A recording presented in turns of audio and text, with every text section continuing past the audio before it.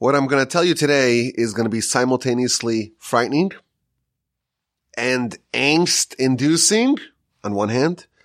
On the other hand, you will find it giddyingly exciting and invigorating. What you're going to learn is something which is very valuable in any pursuit, in any field. I think if someone really absorbs and assimilates this message, it can help them make a ton of money. It can help them financially. It could help them in their family life. It could help expand their intellectual and spiritual achievements. Whatever your dreams may be, what you're going to learn right now may help you achieve it. Now, you're saying that, okay, Rabbi Wolbe's overselling it as he always does. But listen and tell me when we're done if I'm overselling this, or maybe I'm underselling it. We just read in the Parshas Noach, the story of Noah and his family and the animals and the ark, 300 cubits by 50 by 30. Humanity had a rough going in the Parsha. They were essentially all destroyed with the exception of 8 people, Noah and his 3 sons and their respective wives. And that was only the first episode in the Parsha where humanity warranted a comprehensive destruction. Of course, we have the flood and the run up to the flood, and the land was filled with robbery, and people had become corrupt due to a collection of unconscionable sins. Humanity was condemned to be completely destroyed. They were given a 120-year grace period. Noah was building the ark, trying to convince people to repent. Even when the rain started falling, there was still a chance for humanity to do an about-face and to repent. But alas, it was just Noah and his family that entered the confines of the ark. And there was a colossal year-long flood. And with that, humanity was done away with. That's the beginning of the Parsha. And then, several hundred years later, the people of the world again behaved in a way that warranted total destruction. And that's the episode of the Tower of Babel. Humanity orchestrated a coordinated assault on heaven on high. And truthfully, this second cadre, the second cohort, the second generation was guilty of crimes against God that were equally as egregious as the crimes of the generation of the flood. But they weren't destroyed. Instead, God dispersed a unified people with one language into many different warring, competing nations and languages. Humanity was not destroyed in this second wave. Instead, they were balkanized. And the question is why? What changed? We have 2 generations, the flood and the dispersal. In one, the generation of the flood, because of their crimes, they were completely destroyed. Yet, the second generation, they don't suffer the same fate as the generation of the flood. Yes, they're punished. They're dispersed. They're balkanized.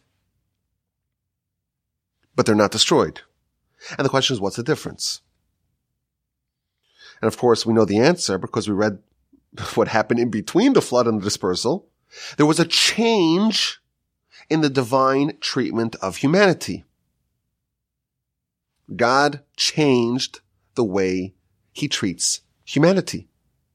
We read about it in chapter 8. After Noah exits the ark, it was a rough year, and he leaves the ark. And we read in chapter 8, verse 20 and 21, he builds an altar and he offers sacrifices to God from all the kosher animals and birds. You remember that he brought a couple extra pairs of kosher animals. Rashi tells us this was in anticipation of when they leave the ark, he'll offer them as sacrifices. And indeed, that's what he did. And then in verse 21, we read how God responded to Noah's sacrifice. The verse tells us, God smelled the pleasant aroma. Of course, we have to know what that means. Obviously, God doesn't smell, but this is the Torah speaking to us in the way that we understand. And God said to his heart, I will never again curse the land because of man, for the inclination of the heart of man is evil from his youth, and I will never again strike all living beings as I did. So between the eras of the flood and the dispersal, there's this declaration of God. I'm not going to do this again. I am no longer going to destroy all living things as I did during the flood. And therefore, when humanity became deserving of flood-like treatment several centuries after Noah's emergence from the ark, instead of being destroyed with a second flood, they were punished with dispersal, different nations, different languages, different lands. They were balkanized, but they were not treated with a second flood. So that's kind of the trajectory of what happened in our parsha. It starts off with the people behaving terribly, and there's the flood, but then there's this sacrifice and God's declaration, and then people behave terribly again in a way that should match the behavior of the flood, but they're not destroyed. Instead, something else happens to them, but they survive. Now, in his comment to this verse 21 of chapter 8, the Ramban, it's just an incredible comment.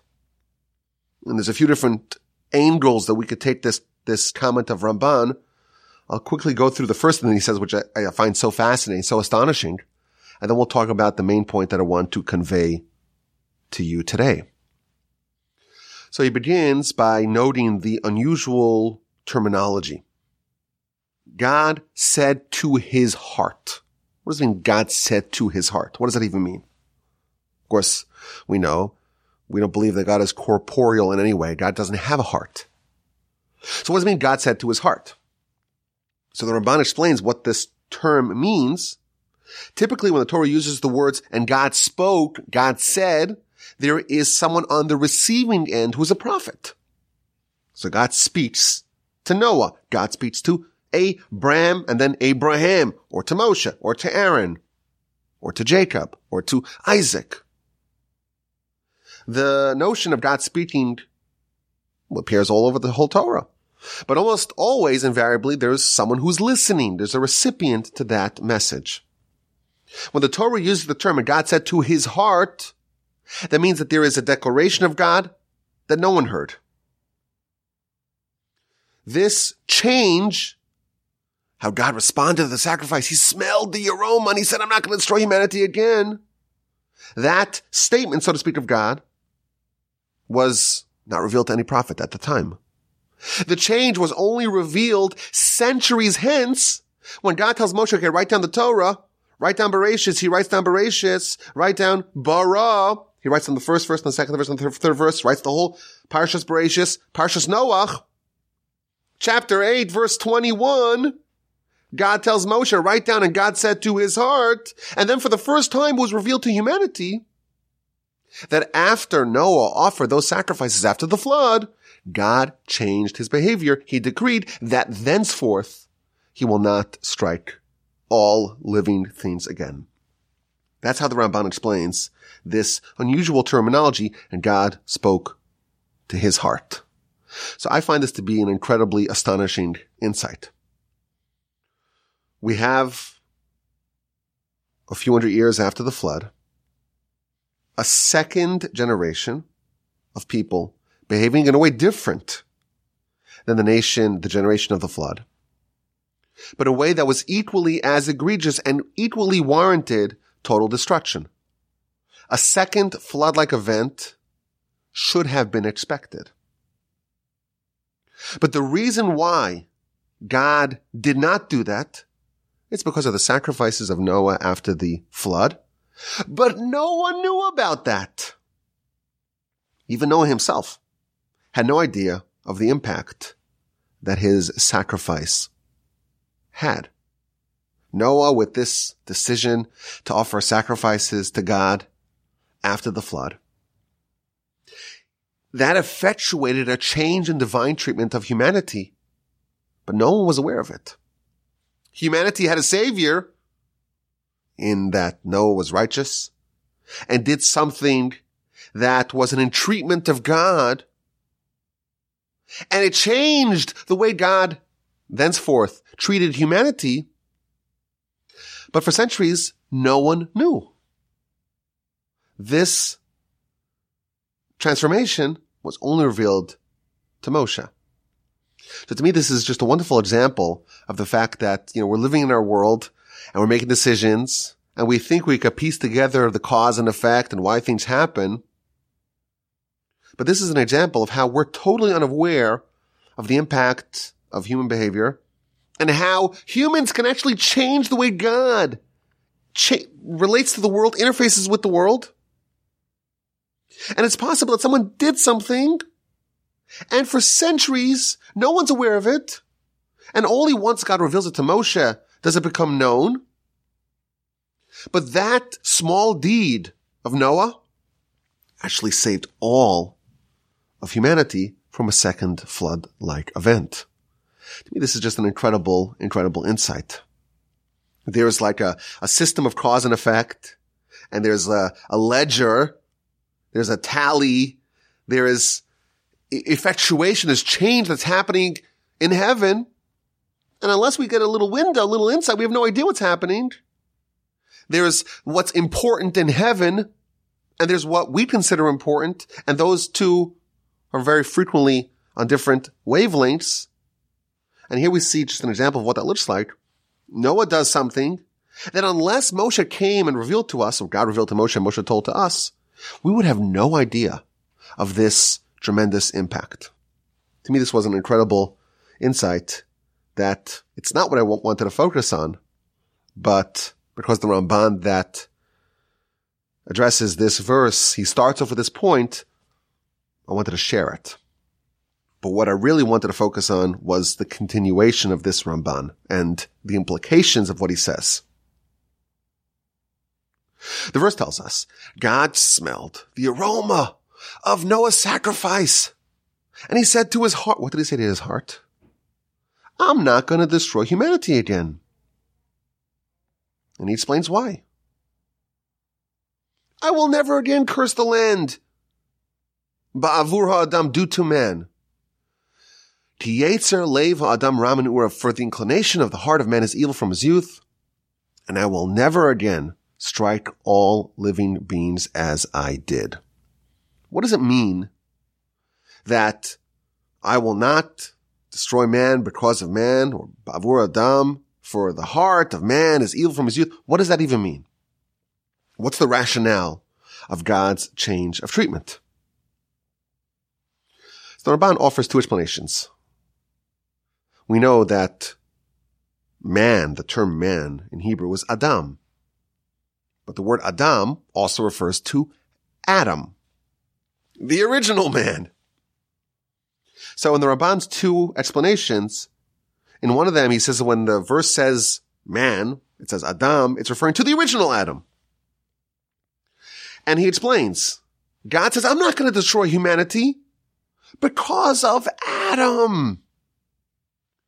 When humans sin, that can be traced back to Adam's original sin. And had Adam not sinned, well, we would not have a Yetzer Hara, we would not have an evil inclination, and we would have nothing that pulls us away from God. And therefore, how could you blame subsequent humans? If it wasn't for Adam, we would not have the evil inclination and we wouldn't sin.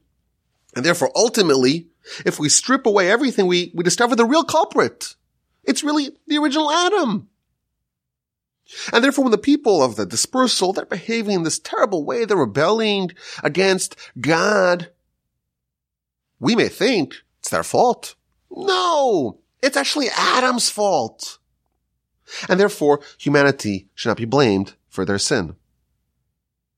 That's explanation number one. When the verse says Adam, it's referring to the original man. In the second interpretation, the Ramban says that no, when it says Adam, it means humanity. And he explains that the argument for never destroying humanity again is because after all, we start off life and we have an evil inclination. And from the very beginning of our life, we're under the spell of the evil inclination. And when we get older, we have the good inclination, of course, but it's no match. It's no match for the evil inclination. We've been trained. We've been raised. We've been reared to be sinners. After all, we're under the thumb of the evil inclination. How can mankind be blamed? The Yetzer Hara has this head start. The deck is stacked against us. It's really hard to blame humanity. That's the second interpretation of the verse, courtesy of the Ramban, of why God won't destroy the world again. God won't destroy the world again, either because how could you blame humanity? It's really Adam's fault. Or how could you blame humanity? They have Yetzer Hara from youth. And indeed, in our parsha, in Parshas Noach, when God was given a very good reason to destroy mankind again, he refrained because of this argument. That's the Ramban. And again, humanity did two sins or two generations of sinfulness that each independently warranted destruction. But one of them came after Noah offered the sacrifice, and God said, I'm not going to destroy man because of the Yetzer Hara, of the evil inclination. It starts from the youth, because of Adam, because of the reasons that we talked about. But here's the massive, ginormous question on the Ramban. And when we ask the question, the answer should be obvious, but the implications of that answer, that's what's exhilarating and giddyingly exciting on one hand, but also terrifying and angst-inducing on the other hand. The massive question is that God, speaking to his heart, says, I'm not going to destroy man. How could you blame man? How could you blame humanity? It's Adam's fault. He introduced the Yetzer Hara. That's one explanation of what God said. Or we have a Yetzer Hara. Humans have a Yetzer Hara from the very youth. How could you possibly blame them? I'm not going to destroy humanity due to these reasons. Here's the massive question. Both of those rationales, both of those arguments were as equally true before the flood. Before the generation of the flood. So if these reasons are sufficient to prevent a second flood, after all, how could you blame them? It's Adam's fault. Or how could you blame them? They have a Yetzer Hara, and they've had a Yetzer Hara since they were young. If these arguments are sufficient to prevent the second flood, why didn't they stave off the first flood? The argument would be equally valid before the first flood. How could you blame them? Don't you understand? They come from Adam. It was Adam's fault. Blame Adam. How could you blame them? They have a Yetzer Hara since they were young. And the Yetzer Hara was trying to get them to do all these sins. And the Yetzer Tov, the good inclination, has no chance. As this Johnny come lately to try to fight against the wily teen, the Yetzer Hara. That's a compelling argument, the Torah tells us, to not destroy humanity. But this argument is equally as valid and compelling before the flood. Why was there the flood to begin with? That's a massive question. And the answer, it's obvious. And the Ramban essentially says it himself.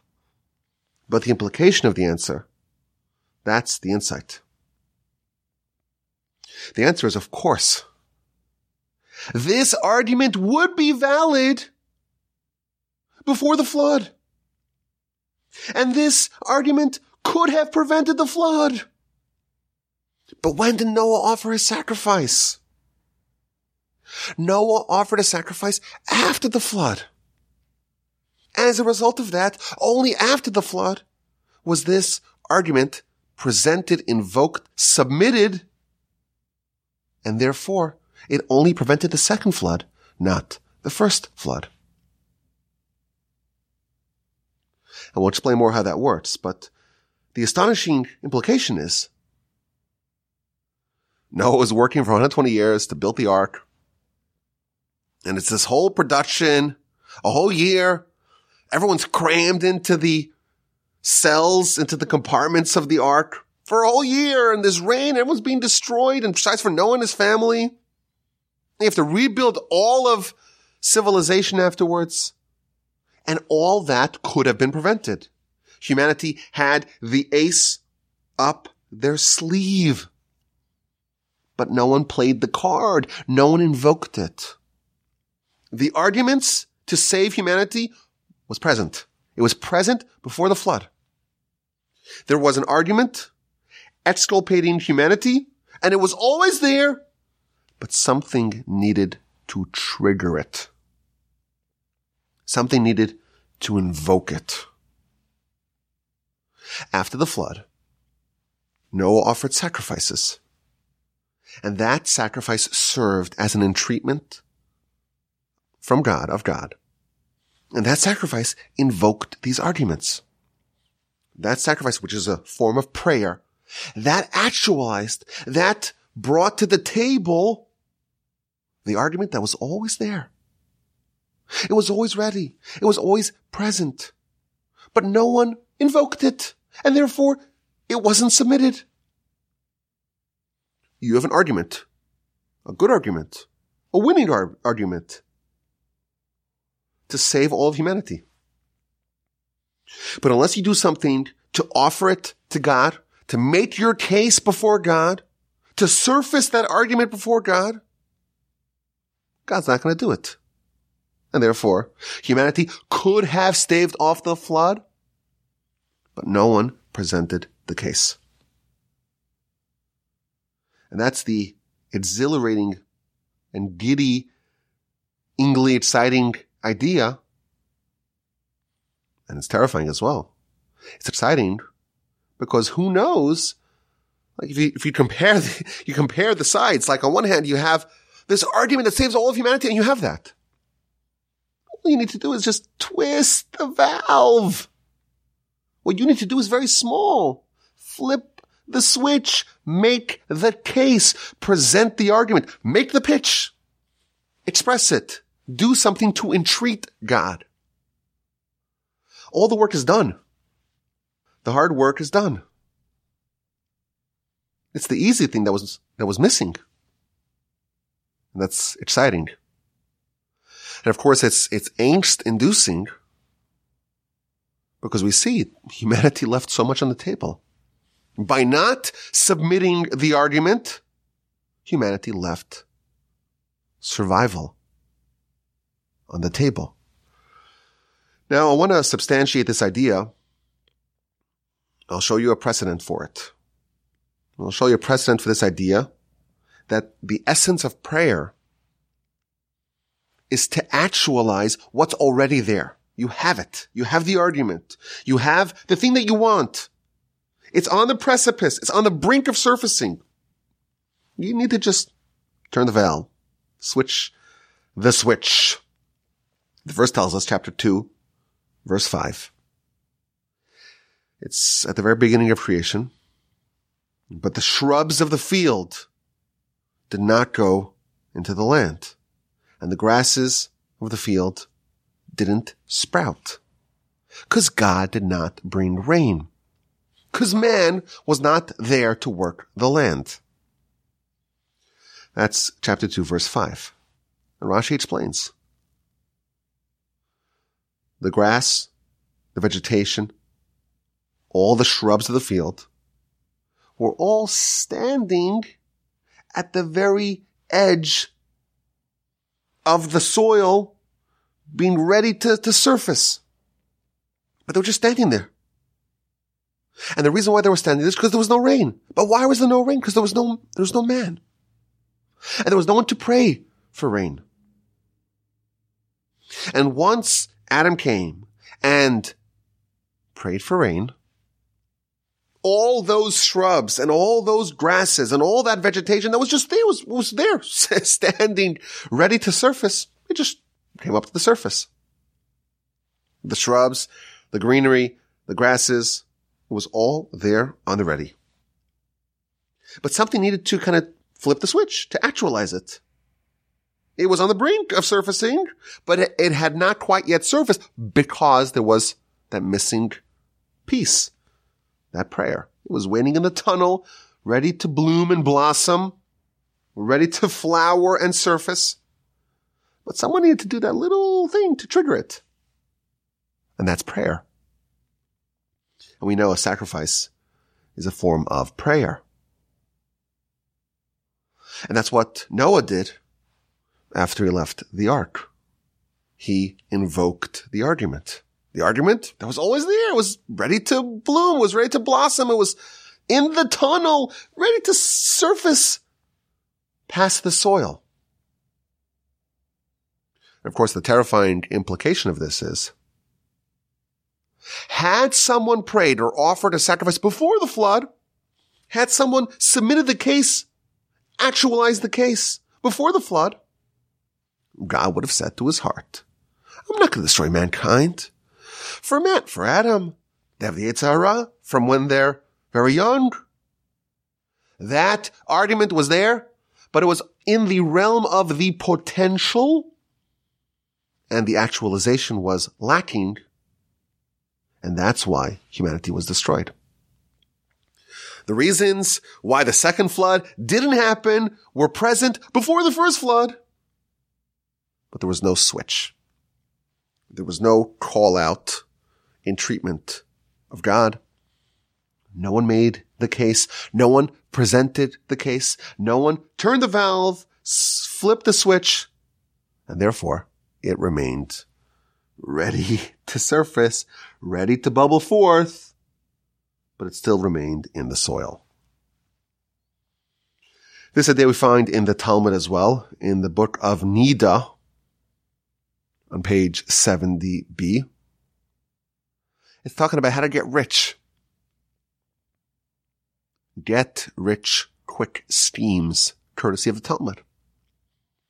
But not just that, how to get rich, and how to become wise, and how to have male sons.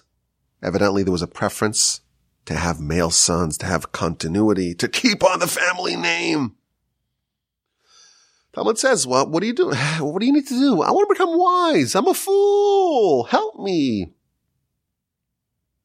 So the sages tell us, well, there's a formula. Spend a lot of time in the yeshiva. Study a lot. And limit business interactions. Limit commerce. You have a finite amount of cognitive capacity and strength. Use that, dedicate that for Torah. That is the prescription for how to become wise. So the person who hears this, or the sages that heard this, they said, well, a lot of people tried. A lot of people went to the yeshiva, and they spent a lot of time studying, and they really dedicated their cognitive capacities for Torah. It didn't work. They remained foolish. So the sage said, you know what, you're right. You must instead, or in tandem, you must request mercy from He that has all the wisdom. The wisdom comes from God. The knowledge, the insight, the understanding is all God's. Ask for mercy. So the Talmud says, wait a minute. You told me to study a lot and not to engage so much in commerce. And they say, well, you got to pray. If you need to pray, why are you telling me to spend a lot of time in the yeshiva? And the answer, says the Talmud, this without that is insufficient. If you want to become wise, you need to do what you need to do to become wise, i.e. to study a lot, to dedicate your mind towards it. But you also need the switch, the trigger, the prayer. The Talmud proceeds to talk about how to become rich. Ma ya'aseh adam v'yit'asher. What does a person need to do to become wealthy?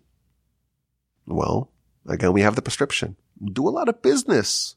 Engage in commerce. Sell widgets, as they say. But do business with integrity. That's the formula. Do a lot of business. Dedicate yourself towards business, but do it with integrity. And again, the Talmud says, well, a lot of people tried that. It didn't work. So instead, you have to ask from He who has all the gold and silver, i.e., ask mercy from God. Well, if I have to ask for mercy from God, why are you telling me to do a lot of business? This, without that, is insufficient. Finally, the Talmud tells us, how do you have male sons? Marry a fitting wife and sanctify yourself in the moment in the times of union of husband and wife. A lot of people tried, it didn't work. Ask mercy from He who has all the souls, i.e. prayer. So we have the same pattern. In anything you want, there are two components. You have to have the hard work.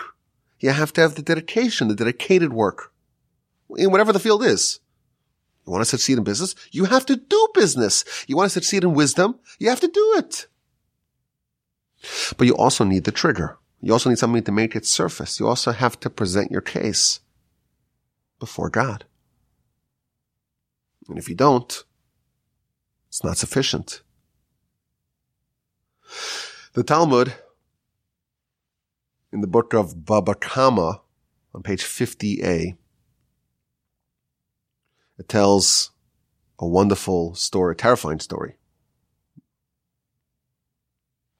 It's talking about a man named Nechunya, and he was a ditch digger. He would dig ditches or wells. Why? To benefit people. People need water when they're traveling, and therefore you need a well, so you have to dig a well. Now they have all this fancy machinery. You could drill a hole in the ground, 8,000 feet, and then you drill it horizontally, and you do some hydraulic fracturing. Back in the day, you have a shovel. A primitive shovel. Go ahead. So there's one righteous person named Nechunya, and he was the well digger. And there was a tragedy. His daughter, young daughter, was running around playing, and she fell into one of the wells. And of course, there's the risk of dying. So no one knew what to do. They ran to the great sage, Rabbi Hanina ben Dosa. He's a sage, we've talked about him in the past, one of the great sages of the time. And they said, pray for this girl. What's going to be? We're trying to save her. What's happening? Pray for her.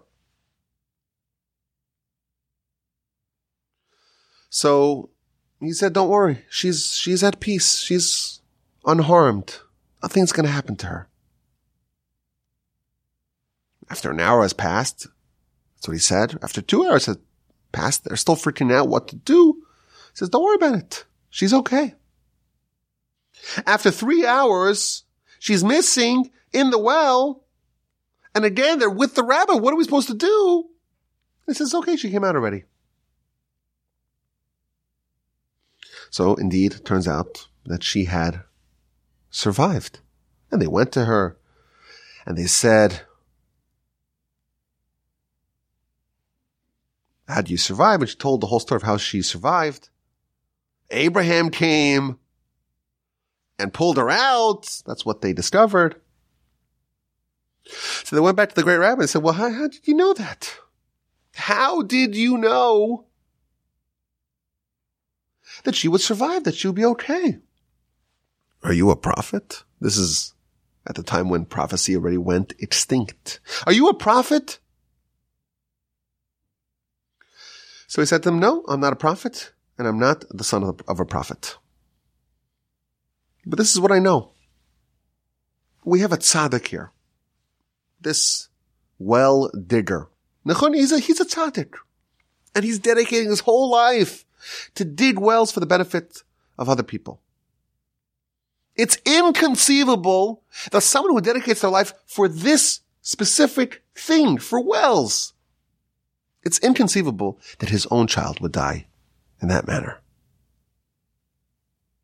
Not a prophet. It doesn't jive with the Almighty's system. The Almighty wouldn't take, the thing that you dedicated your whole life for, and your own child will suffer. No, that's not going to happen. I'm not a prophet. I just know that this is not the way that God would behave. That's the Talmud. And if the Talmud ended over there, it's a beautiful story with a wonderful lesson. When you dedicate yourself to something, you'll have special divine help in that area. But the Talmud continues. The Talmud gives this terrible little postscript to the story. Nevertheless, despite the fact that we have this insight from the great rabbi, that someone who dedicates themselves to a given objective will not suffer in that objective, nevertheless, his son, not his daughter survived, but his son, he died of thirst. Even though you would expect, he's a well digger, and you dig a well to access the water. And you told me that, well, if someone dedicates themselves to a given objective for the benefit of others, they're not going to suffer. Their children are not going to suffer in that specific thing. So the argument you would imagine would be equally true for his son. His son shouldn't die of thirst. He spent his whole life dedicating himself to digging those wells so that other people have water. So you would imagine that if it saved this argument, saved his daughter, how come it didn't save his son? The punchline of the story seems to negate the point. The whole point is that, well, there's this rule. There's this rule. The rule states that the way God behaves, that if someone really commits themselves to their whole life is about a certain objective, provide water from wells for other people, their children are not going to stumble in that area. Yet the Talmud concludes that this famous well digger's son, the son of the man who dedicated his whole life to providing water for the public, died of thirst. And the commentaries resolve this problem by explaining there was an argument here. There was a prayer here. The argument was that someone who commits themselves to a given objective, it seems inappropriate for their own children to die, to suffer in that specific area. That was a winning argument. And when they came to the great Rabbi Hanina, he made that argument and he invested that prayer. He presented that case. And you know what? God accepted it. By the time the second event happened with his son, the commentaries say Rabbi Hanina had already passed. He had passed. And therefore the argument, the case, the rationale was still present. The argument was still available. But no one made it. No one made it because Rabbi Hanina had passed. And therefore, although they had the ace up their sleeve, although they had a winning argument, an argument that was sound, an argument that was convincing, an argument that would actually change the divine treatment of this well digger's family, Rabbi Hanina had passed. And no one made that argument. And therefore, his son died of thirst. This is the idea that's terrifying, but it's also very exciting. It's terrifying when we learn that all the ingredients were in place for the flood to have been forestalled before it even happened. If only someone had brought the sacrifice, had prayed, had invoked this case before God, the flood could have been avoided. There was a winning argument. Someone needed to make it. And Noah, of course, he gets praised for saving humanity in the future. Sometimes what you need is just something very little, a prayer, and without the prayer, even all the hard work won't be sufficient. You can do all the studying and all the spending time in the yeshiva and really dedicating yourself to it. Without the prayer, you haven't presented your case. You can work really hard to make all your money, but without investing that final prayer, getting God on board, lobbying God to accept your argument, to accept your case, all that work is for naught. And it's a little bit, like we said, terrifying. Because who knows how much we're leaving on the table? Who knows, God forbid, how many tragedies, how many disasters could have been avoided if someone prayed, if someone sacrificed, if someone made a case, made an argument. Who knows how much we could have sidestepped if we only lobbied God to accept our position. The effort was there. The work was there. The case was sound. The argument was winning. But you have to make the case. It's exciting.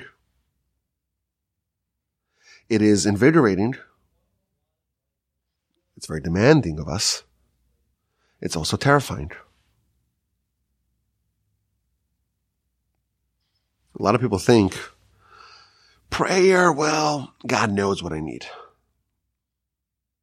God knows what I need to worry about it. Of course God knows. This is the system. This is how the system works. You could have a winning argument. You could have a convincing case. It could work. But if you don't present it like those trees and that greenery and that vegetation and that shrubbery, it's there. It's ready to go. You have to summon it. And the way you summon it is with prayer.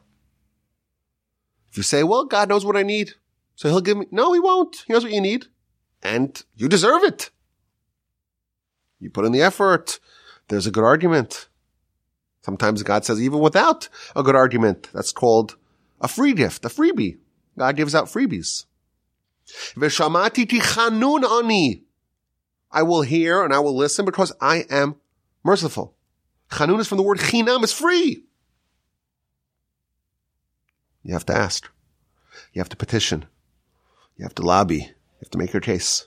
And if you don't, you're leaving it on the table. And wouldn't that be a real shame?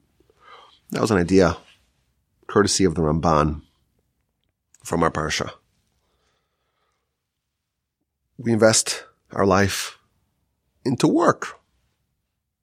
Whatever arena it is. We want to become wise. We want to become wealthy. We want to have male sons. These are just examples, the Talmud says. And the pattern is true by all three. We want to save humanity. It's possible that we already have whatever we need. It's just that's not presented. And if you don't formally submit it to the heavenly tribunal, it just remains in your docket, in your folder. This is a very important lesson. Sometimes what's lacking is the smallest thing. Just to file the papers. You didn't file. You didn't hit send. You didn't send. You did all the work to organize all your thoughts and make this incredible email. You didn't submit your resume. You just didn't submit it.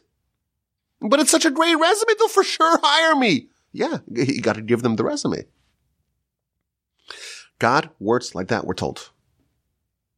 You could have everything that you need. All the qualifications, all the arguments, all the reasons, all the rationales. You have to hit submit, send. You have to invoke it. And if you don't, all that potential will remain subterranean below the soil. And it's just a total shame, because who knows how much we could have gotten? Who knows how much we could have achieved? Who knows where we could have arrived at? Everything that we wanted, it's possible. We had the grounds for it. We just never turned the valve, made the pitch.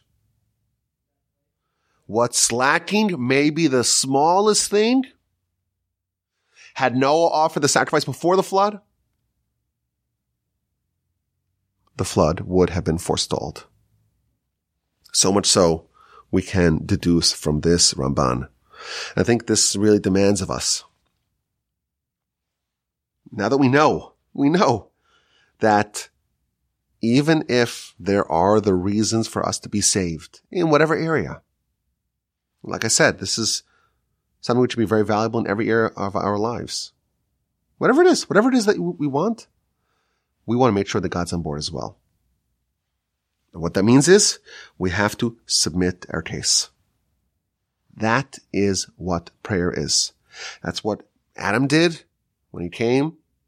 He realized that the world needs rain. He said, please give us rain. And God says, okay, here's your rain. And all that vegetation that was all there, ready to go, at the very edge of the soil, just came forth. That's the prayer of Noah. That's the prayer if you want to be wealthy, you want to be rich, you want to be wise, you want to have male sons. There's a winning case, a winning argument. This person shouldn't suffer in this particular way. In all these instances, it has to be submitted. And if you don't entreat God, if you don't submit it, you cannot blame God. This is how he behaves. This is how it works. We're told in the very beginning of the Torah, Parshas Bereshis and Parshas Noach. We read just the text of scripture with the commentaries with Rashi. We already know the first two parshas twice. We know this idea. Whatever we want. Let me rephrase that. Not whatever we want. What we want, we can get in most cases, but we have to ask for it. We have to make our case. Let's not leave all this on the table. Make our case. Petition and entreat God and see what we can take. See what we can get. Who knows? Who knows? Who knows how much we're leaving on the table? And wouldn't that be a shame? I thank you for listening. This was an idea. I said, I'm going to come to the Torch Center. I'm going to have to share it because it's too important. It's too important to not know this. You have to know this. This you have to know. This you have to know. And now that you know it, hopefully all of us will execute this idea. We'll actually utilize this idea. And whatever it is that we need, whatever it is that we want, we'll make our case. I thank you for listening. My email address is rabbiwalby@gmail.com.